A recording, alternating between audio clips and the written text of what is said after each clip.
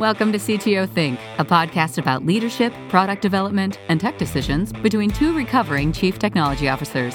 Here are your hosts, Don Vandemark and Randy Burgess. Hey, Randy, what's going on this week? Hey, Don. Let's see. This week, lots of React Native stuff. That's pretty much React Native, Firebase authentication. That's really been the bigger thing, is that workflow. Doing some designs with my with a team, trying to get the workflow that a client wants set up before we begin work. Experimenting on some React Native. A lot of very much in what I've been doing this last chunk of the year has seemed to be more front end client JavaScript React based kind of work. So this week was no different. What about you? More the same, working through a couple different projects, picking up a little bit more of the load on construction specialties while the other owners are away for a few weeks. So taking on a little bit more of the load, but that's all good. So this week, what I wanted to try and talk about a little, it was brought to mind by an example I'll go into later, is the reliance these days upon third parties for software, for systems, for hosting, and how, as a technology leader, how much do you vet the third party? How much do you vet the software? How do you vet the third party and the software itself? Sure. So in general, those things. So it's a little bit broad ranging in that we could be talking about anything from Amazon Web Services, or Heroku, or a hosting platform, all the way down to some shell scripts that you use that you get from GitHub, in order to plug into the possibly production software that you're putting out there. So I'll start with really the bigger companies, because I think that's the easier ones to talk about. When you're talking about an Amazon Web Services or even a Heroku, which is a little smaller, but once they were bought by Salesforce, they're not that much smaller. Their name kind of carries itself. We talked a few weeks ago about the old adage that nobody ever got fired for buying IBM, and how that transitioned to nobody ever gets fired for buying Microsoft. Nowadays, it's probably nobody ever gets fired for buying Amazon, because I know when AWS has an outage, has a US East outage, there are a lot of services that go down. Oh yeah. So what are your considerations? I won't say vetting, because I don't know that it's vetting, but what are your considerations when thinking about using one of these larger services? I guess I need more context give me an idea of what I'm using it for. All right, so we'll use the example that you're talking about with your project for your Firebase and your React Native project, because those two technologies alone came from big companies. What considerations did you go through in deciding to go down that path to trust those companies with what will eventually be production software? So first, I think about what's at stake. Before I talk about the tools or vet the companies, I think about, based upon the company, the client, or the startup, or the project I'm working on, what are the stakes if I make the wrong choice?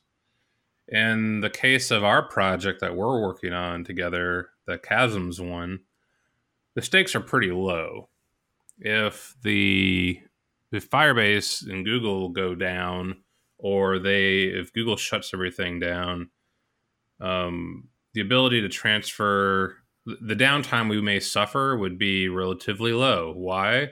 We essentially have one non-paying customer on a prototype level for a very small business. I'm talking to a company, or I work with for a company right now that utilizes Amazon for video transcription, and that is like a big chunk of their money goes into those video decoding and encoding, and if that suddenly stops, they're all of a sudden they're not making money. So that's what I have to first look at: is what are the stakes? How much research should I do? How much vetting should I do? Translates to what are the stakes if my choice is bad. The next stage, I would say, starts on how big is the supporting company, and are they solvent, and will they stay around a while? That's the next consideration before I get into, does this service solve the problem? Right.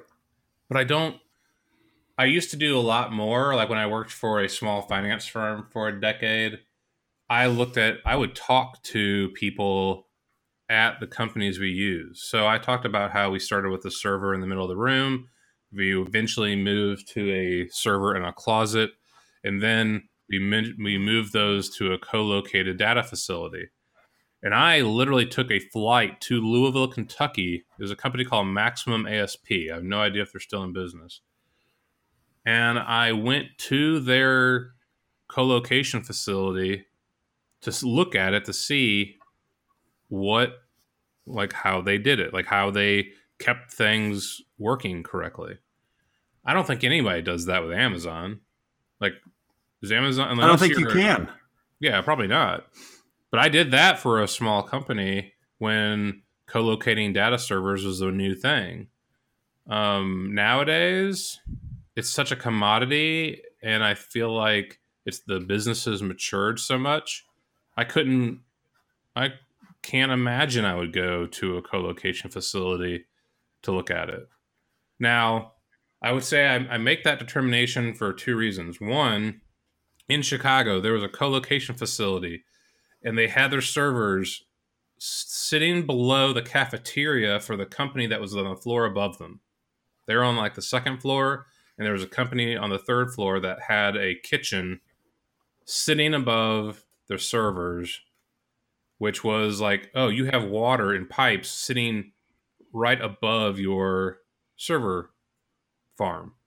Right. And I remember walking through there, and they told me the story about the leak. I'm like, why didn't you move the servers now? Like, you put them back. They're like, oh, well, they fixed the pipe. I was like, you're not getting my business for sure. But I never forgot that walkthrough I did. That was more of a meetup that I just happened. They're like, hey, do you want to see a tour of our really cool hardware? I'm like, sure. But I did that in Tampa. I was in Tampa we were using a service provider for website hosting for this financial firm, and they were going to show us the server farm that was located on the 40th floor of a Tampa Bay high rise, which there aren't a lot in Tampa that I remember. Right. And I was like, so where's the bathroom for the floor above this one? Because I saw these pipes running along the wall that seemed like plumbing stack. And they're like, oh, I think that's the bathroom. I'm like, why is the server right under that water source? And they're like, I don't know, it's a high rise. Why do you care? And I'm like, water is water, and you're below it. Gravity and water are not two good things. So you're asking me about rewinding the story all the way back to the choice of Firebase and what I vet. When I looked at Firebase and Google for our project, I just don't think much about it. I'm assuming that Google isn't doing stupid things like that because there's too much risk for them to lose that data on behalf of clients, because in theory, they don't really know what clients are on which servers, because they just are at the scale of this is all commingled and mixed. And I'm assuming that they're using facilities that don't have that same kind of ignorance that I saw in Tampa and that I saw in that Chicago place. And that's how I do it now, I guess. Right. And I would say we talked last time about certifications and security certifications and things like that.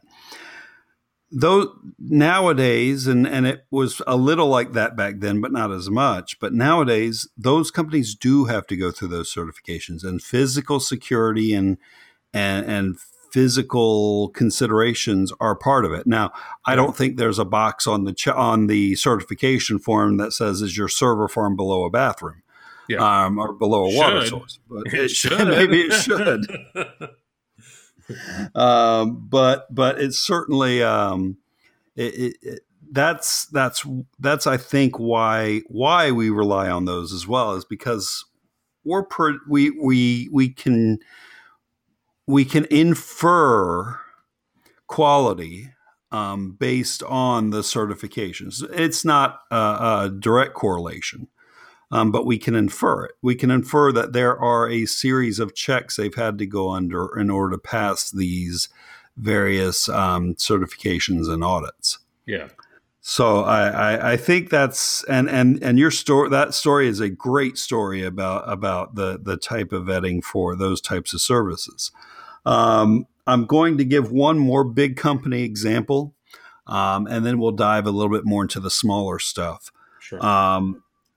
And it's relevant. So Microsoft just announced that they're buying GitHub this week. So that is an example of a big company buying a smaller company. I wouldn't consider GitHub potential all that small, but I know that in general, there was some negative reaction. Now I can't put a number on it. I can't say if it was 50-50 or what, but there was some negative reaction that, oh, look, Microsoft's coming in to buy GitHub. They're going to commercialize it. They're going to do all that. Yes. But that said, let's talk specifically about that example. What was your general impression of GitHub's future based on that decision? And what's your impression of Microsoft based on that decision?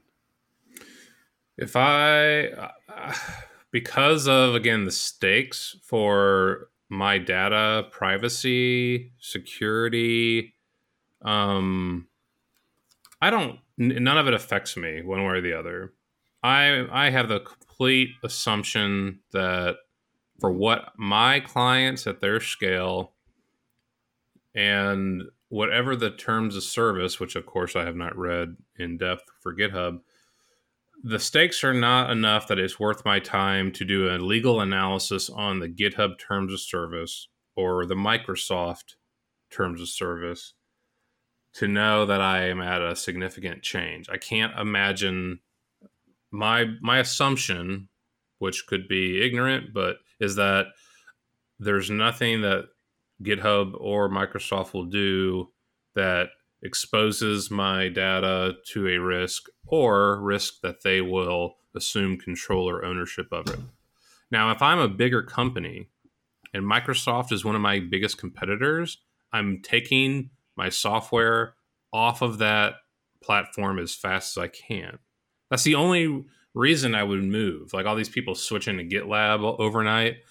The only reason I would move is if there was a competitive disadvantage for Microsoft being able to look under the hood and see my code because they are buying GitHub. That's when I would move it. In terms of, does it change do I see a risk with overnight they'll shut down GitHub and I'll lose code? No.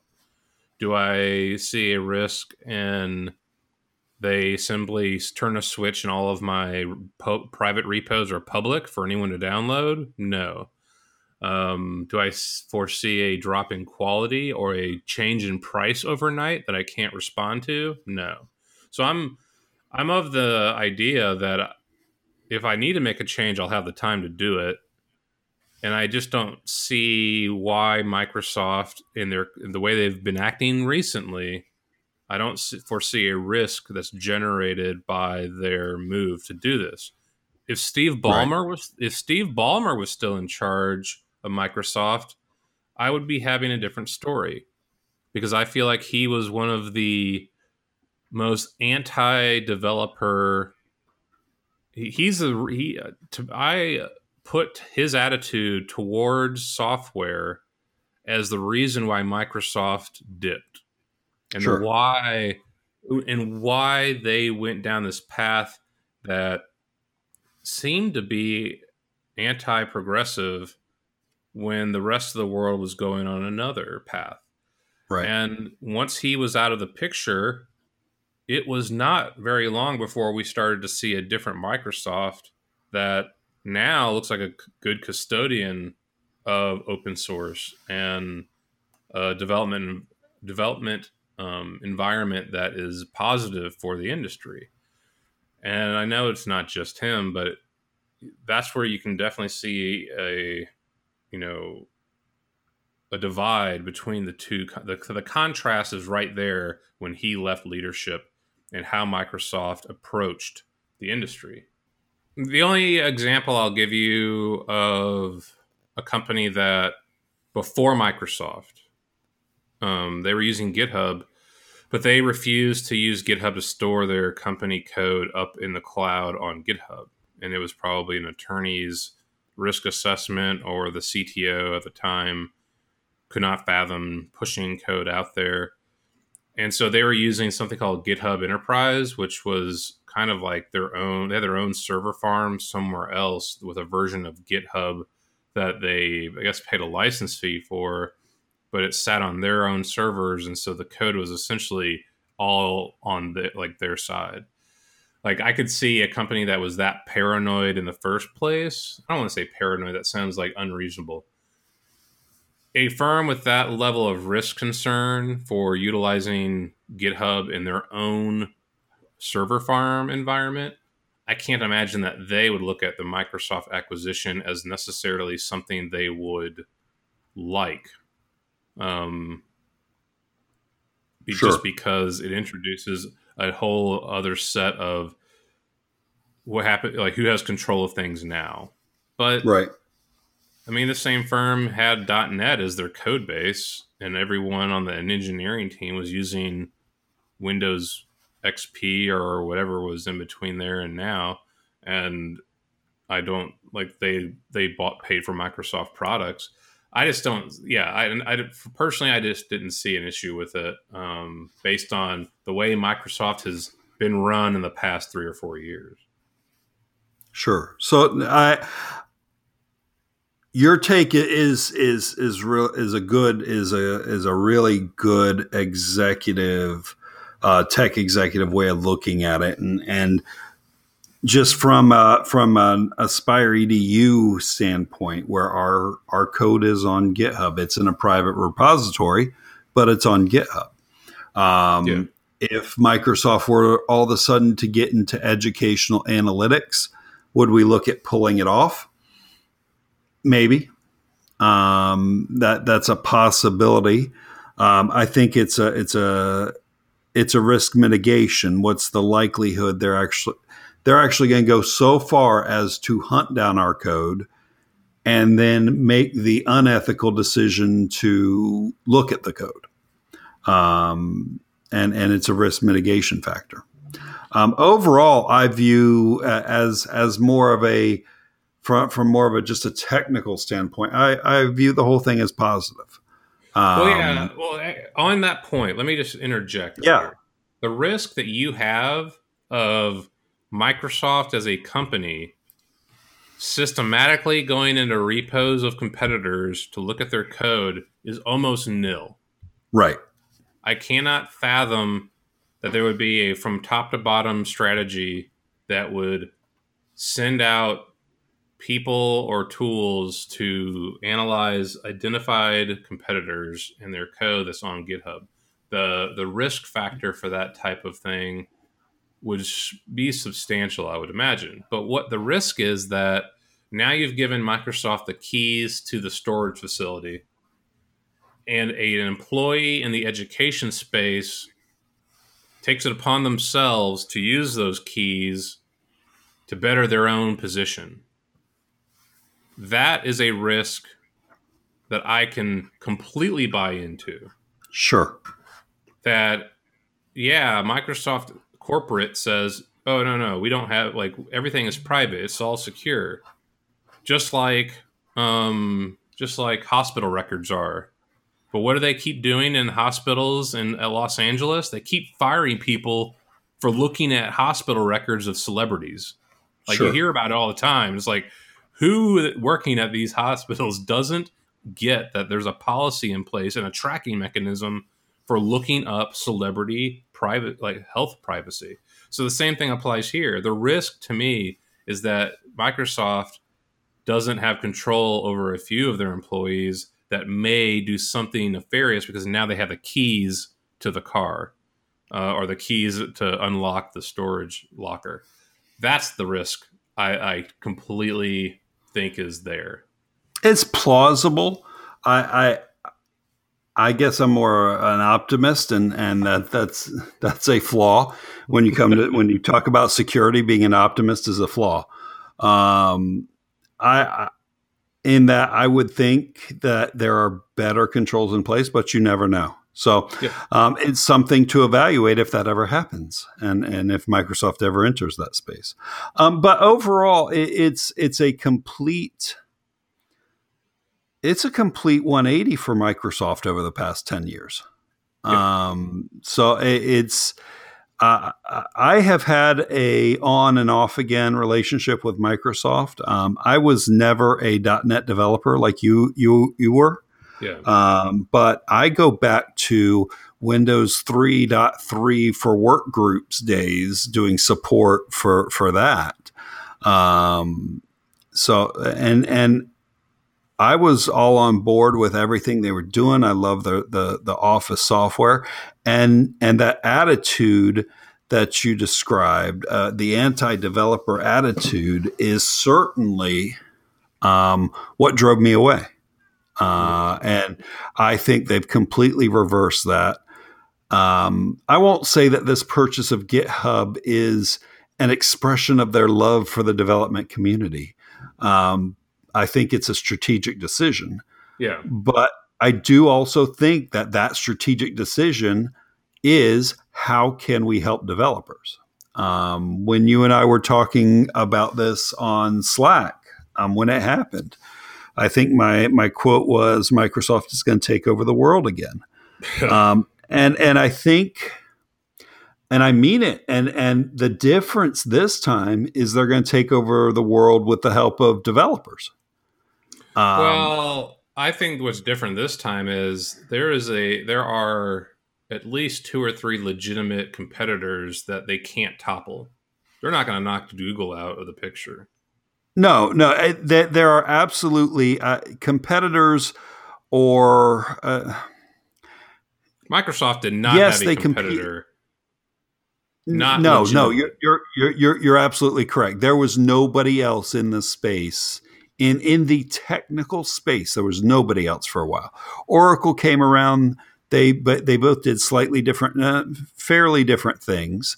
But now you're getting to where all these companies are starting to do all the things at the same scale. You've got Microsoft with Azure doing servers and they're doing search and ads and all that. You've got Amazon doing the same. You got Google doing the same, so on and so forth. So you're right. The competitive landscape has changed. And their approach to this new competitive landscape is let's go enlist the help of the developers. Which we have to tip our caps. He may be a jerk, but Linus Torvalds was the saving grace of the monopoly that Microsoft was. Like I still go back to for sure providing Linux as a tool that everyone could build upon led to a fork that prevented Microsoft from getting stronger.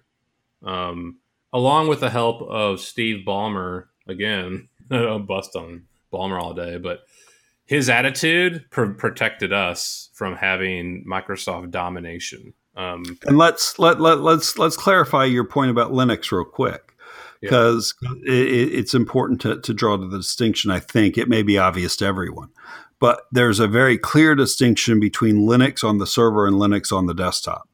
Linux on the server is exactly what you're talking about. Without its existence, there may have been something else that filled that void.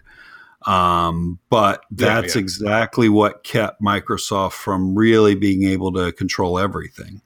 Linux on the desktop is still it's there. And the good thing is that OS X is now a lot more like it. So when Apple went that direction, that helped. And even Windows 10 now you can run it within Windows 10. So, but I'm talking about the full attitude around open source. Okay, good. Once you took an operating system that was the core of everything. I mean, at the time, Windows NT, Windows XP, everything that every application was running on needed a server or something to be like the foundation. And Linux on the server side legitimized the idea of open source as profitable, a quality way of doing business, so that promoted all of the application development. And that was in the Ruby, JavaScript, all the other languages that were based upon the open source movement, because someone proved this can be done as an alternative to this commercially licensed proprietary way. Yeah, so that's absolutely the right angle to go down. That if it were not for that, I would not have kept my technical chops up. Yeah. Because at the time, this would have been, I don't know, around 2000, maybe a little before.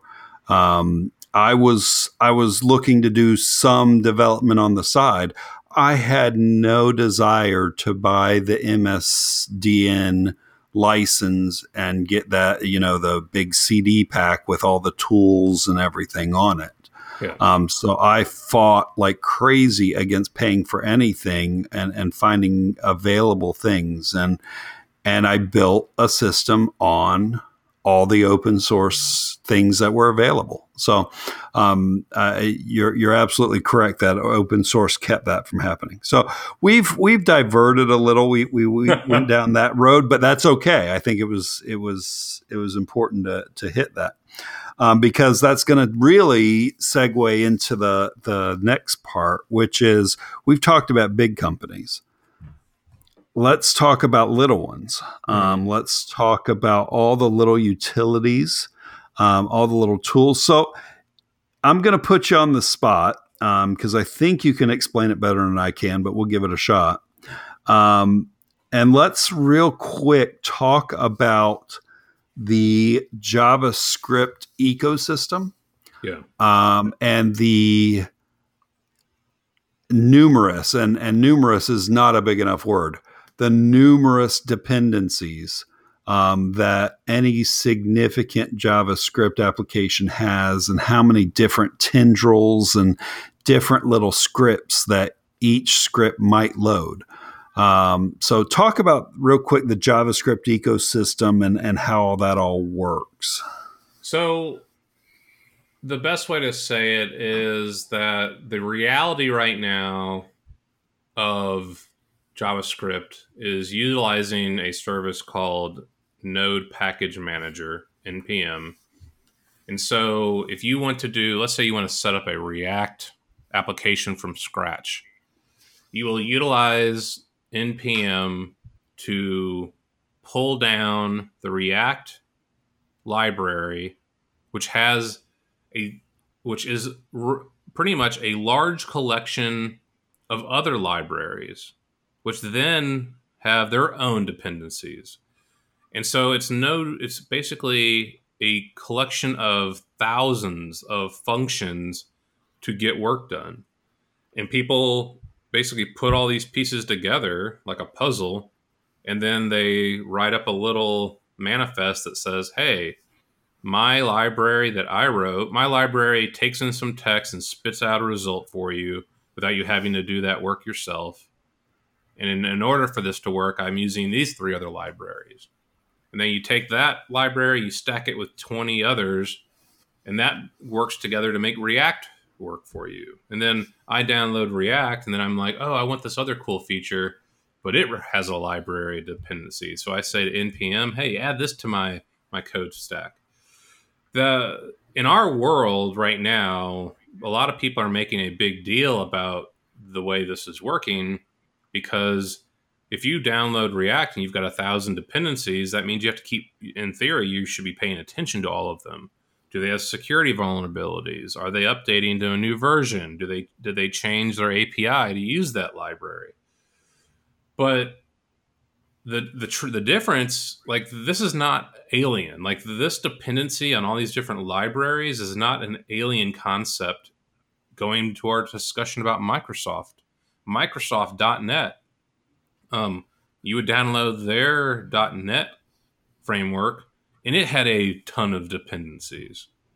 The difference is that on the Microsoft side, Microsoft was supporting all of those libraries and keeping them in sync. And on the open source side, it's I don't know who's in charge of what. I don't know if anyone's keeping up to date with this stuff. And if they are, they're not getting paid to do it. Right. There's a much different motivation on the developer side of keeping these things in line. So the concept of all these dependencies, thousands, is not new, and it won't go away. That's how software is built.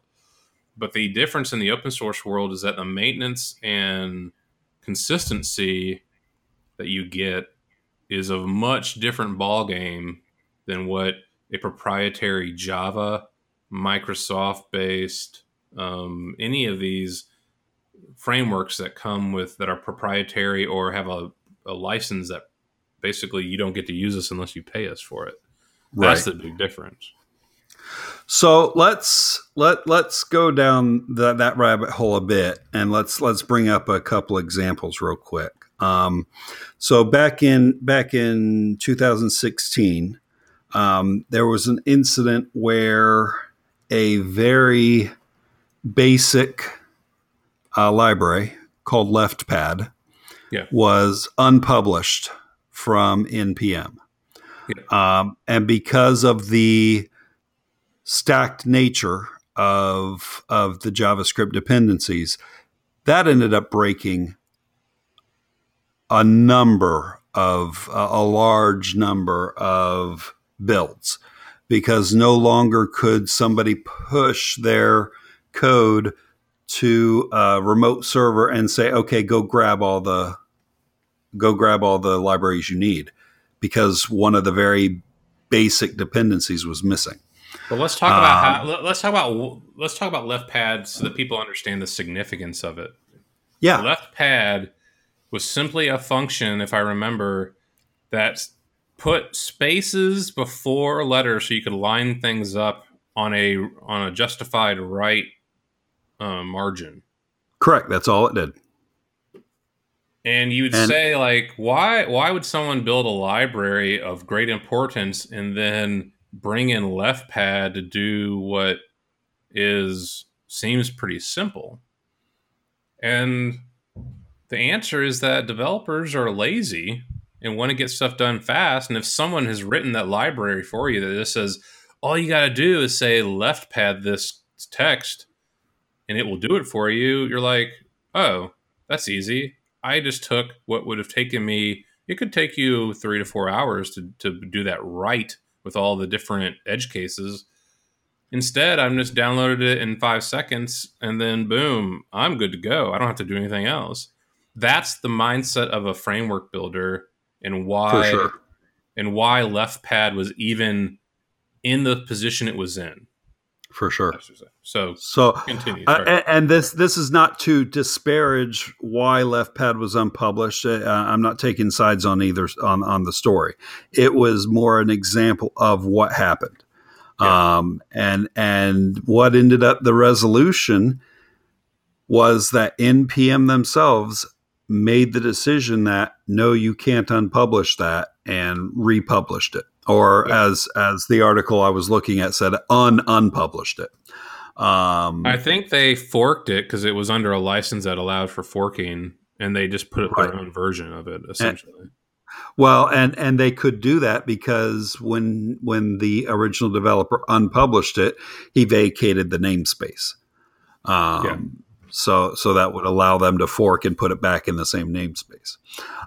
So that was just meant to be an illustrative example of what could happen, and how that came to resolution. So there are any number of small utility libraries that all these different JavaScript functions use. And we're picking on JavaScript. This happens in any piece of large software, as you mentioned. So we're picking on JavaScript because it's got the examples we need. So my students asked me, I brought up LeftPad to my students a while back because we were teaching NPM and in Node and talking about bringing in libraries. And I told them about this risk. And my students asked me, well, so then a company shouldn't do this, right? They shouldn't bring in React if that chain of dependencies has that kind of risk. And I'm like, you could argue for a multi-million-dollar firm that that's a risk that they shouldn't take. So what is the alternative? It's truly the alternative is to fork, to make a copy of every single dependency that you may need for your company's software and then host it yourself. That is the quickest answer to, hey, we want to keep using React. What do we need to do to prevent a LeftPad scenario? Yeah, without your solution there causing us another couple hours of discussion, I want to make sure everyone's clear on what that entails. It's not just the forking of the software and you're clean. It's the forking and maintaining of all those libraries. So now that you forked it, you now need to go check every once in a while and see what updates they put in, what security vulnerabilities they put in, what bug fixes they put in, or you need to do them yourselves. Mm-hmm. You are taking on a large labor burden by doing that. So and that's why I don't know anybody that does it. It may be the least risky answer, but it is certainly a cost-heavy answer. Yeah, I mean, the only way to mitigate that to some extent is to fork it and then track it. Track the repo of the source for their changes, and then, but there's still, like you said, a work, effort, labor component that has to monitor, test, and download the maintenance on each of those dependencies if you take them on as for your own copy. And let's also be realistic. I think we've both seen it enough that if you go down the path of forking these things, or even if you don't, eventually your own developers are going to say, you know what, we could write this one utility better. So let's do that. Let's fork it, write it ourselves, and then maintain it. So you eventually start pulling it all in under your own umbrella anyway. In a big software package we'll talk about. Yeah. So that was an example I wanted to bring up about the ecosystem of software stacks and how they build upon each other. Let's talk about the other side of software, and that's support. Mm-hmm.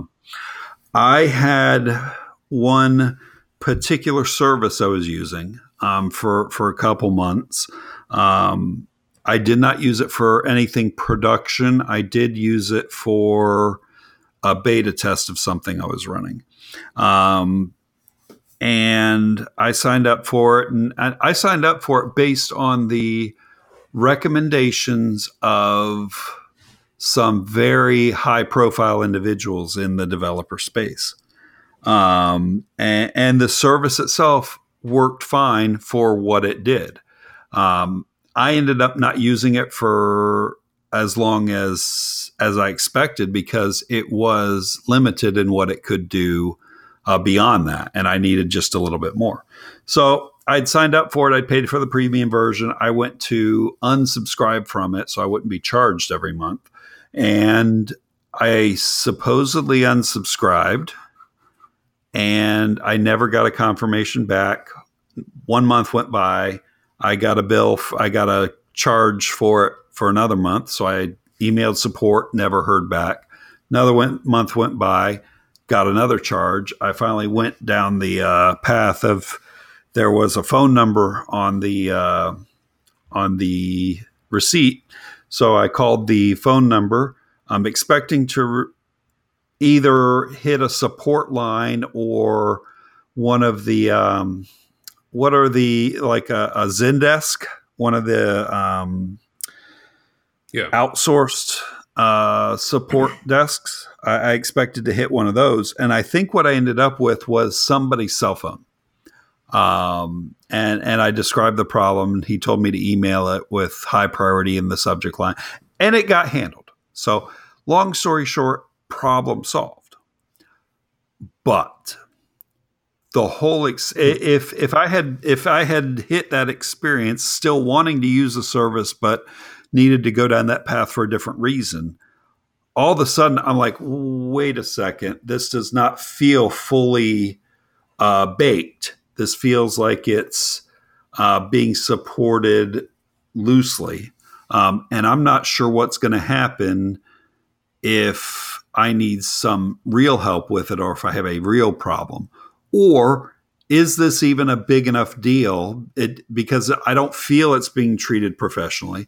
Is it a big enough deal to the developers who created it to where if they get offered a job at Google, the service goes away, or the service doesn't go away but just sits there and ages without updates? So that's the other side of it, is the support side of it, and ways I've used to at least try and feel things out. Whenever I see a library that somebody's recommended, most time I'll go see if I can find the GitHub for it, and the GitHub repository, and I'll look at the issue queue. I'll look at the first thing I'll do actually is when you go to that page in GitHub, it brings up their directory listing. If there have been no changes to that directory listing within the past 6 months, or sometimes within the past 3 months, all of a sudden my brain goes, well, wait a minute. This doesn't feel like it's being kept on top of. Oh yeah, I think a lot of people use the last commit. What I look for are two things. One, when is the last commit, and how involved that last commit look? Like, I don't dig into it, but if they bumped the version number with no other changes, or they changed the README, I'm like, okay, that's not enough. When's the last time they dug into a JavaScript file or a core piece and made a change? Yeah, I think a lot of people do that to see how. I guess we all assume that changes happen all the time, and so there's no way that your code can sit there for 6 months and be stable and not require maintenance, kind of like a car. Right. So yeah, you're not alone in doing that. I definitely judge how well something is maintained based on when's the last time a commit was made to a branch. Well, it goes even further nowadays with security concerns, because the latest change to NPM, if you do an NPM install, all of a sudden it comes back with you know what? You've got some packages here that have vulnerabilities. You need to address those. Yeah. And that was a huge change because we're used to doing npm install, pulling in the latest or whatever version number we needed. And npm's done the right thing and said, you know what? You're not using the latest version of this library because of the way you chose to version your dependencies. Yeah. And we're getting a little technical, but that it's certainly something to look at is, are you sure the software is being maintained? And that was very eye-opening to me when I ran into that last night. Well, talking about choosing a third-party service and support, that's what you're paying for in my mind. Like, yeah, you're paying for the product, but anytime I was using a third-party service for the financial firm I used, I really paid attention to how big is your support staff? How do you reach them? How often can I reach them? Responsiveness. What will you help with? What is considered custom help? All of those things I had to look at very closely. Why? I didn't have a big team. So if something went down on our hosting provider, this happened to be the Maximum ASP, there would be an issue where, okay, our servers are down. I'm only one person. I'm probably doing 3 or 4 different tasks at a time. Who else is going to talk to these people and to get things working? But Maximum ASP would say, well, we've got 2 staffers. We have 2 different people that are always on the phone 24/7. And the only time that I ever got worried about them was when I sent an email and didn't hear back for 48 hours. And that was a couple years into using them. And I was like, what happened to the 24-hour thing? And they literally said, somebody clicked your item close before we got to it. Sorry, that was our problem. But Right. My point is more, if you are outsourcing a service to another company, and it is really important for you to understand what level of support they provide, because what you told me about this one that you're talking about tells me that their level of support is on the level of open source free, not I'm paying Right. for it.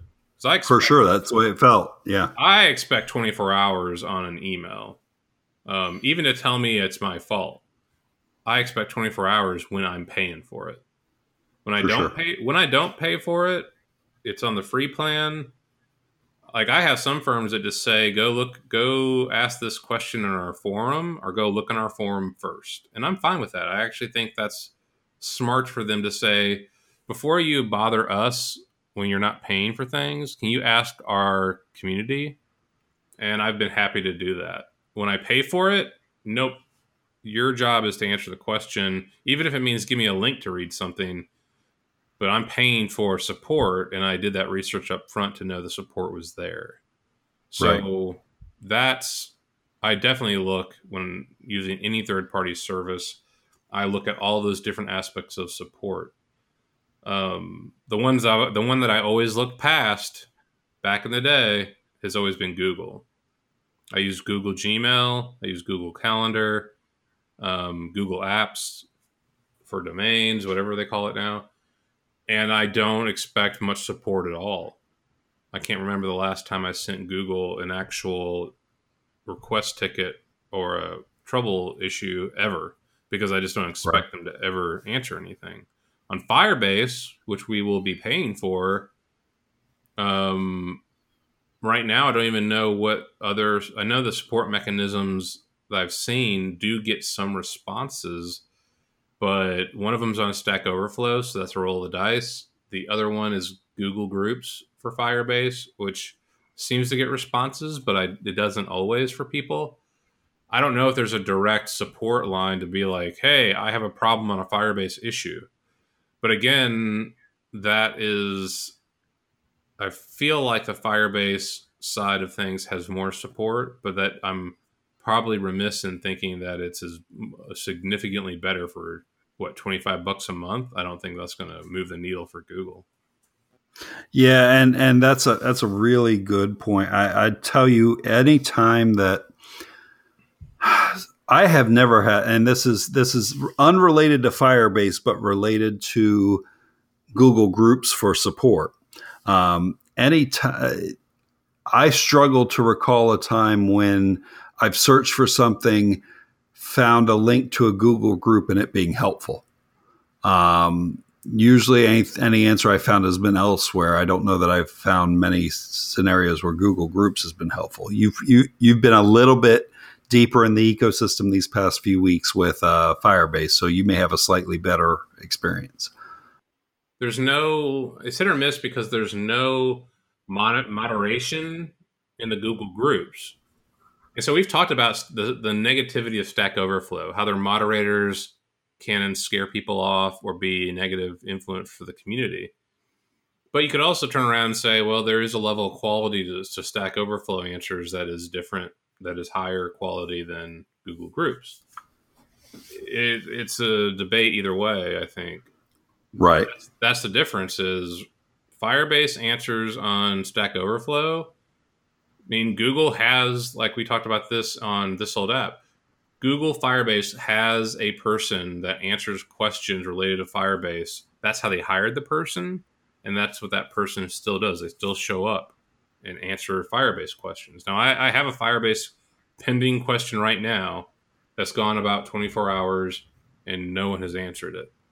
I'm curious to see if it does get answered, but that's the kind of, like, it's a roll of dice until there's a mechanism to pay for the service and then expect something back. Right. And Google Groups is definitely a roll. It's a bigger gamble. I would not bet any support dependency on a Google Group thread or forum as a matter of experience, just like you said. It certainly feels like a last resort. Yeah. Sometimes.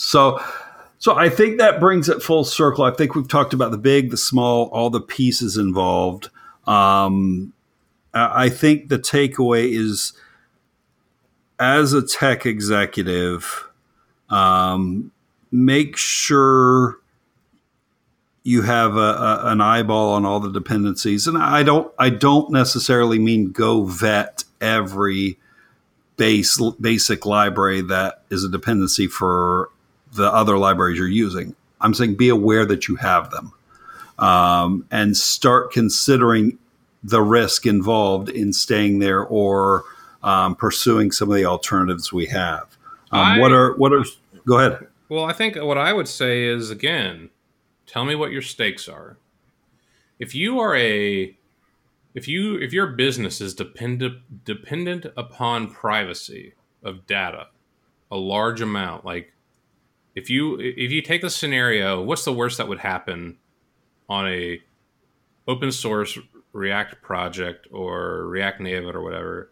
What would be some negative consequences of downloading the wrong package? I would say someone writes a library, they put in a bit of code that's malicious in that it reads, records, and copies data that a user inputs that may be private around hospital records, health records, financial records, passwords, and security. It's very, very easy to download an external dependency that would do something like any kind of virus would do. Like unless there's something protecting you or a scanner involved, it's very possible. Now, in theory, the open source community is protecting against that with groupthink or group decisions of that's a bad practice. That's why you get the NPM and vulnerability kind of thing. Like, people are starting to say, hey, we need better controls for quality and assurance.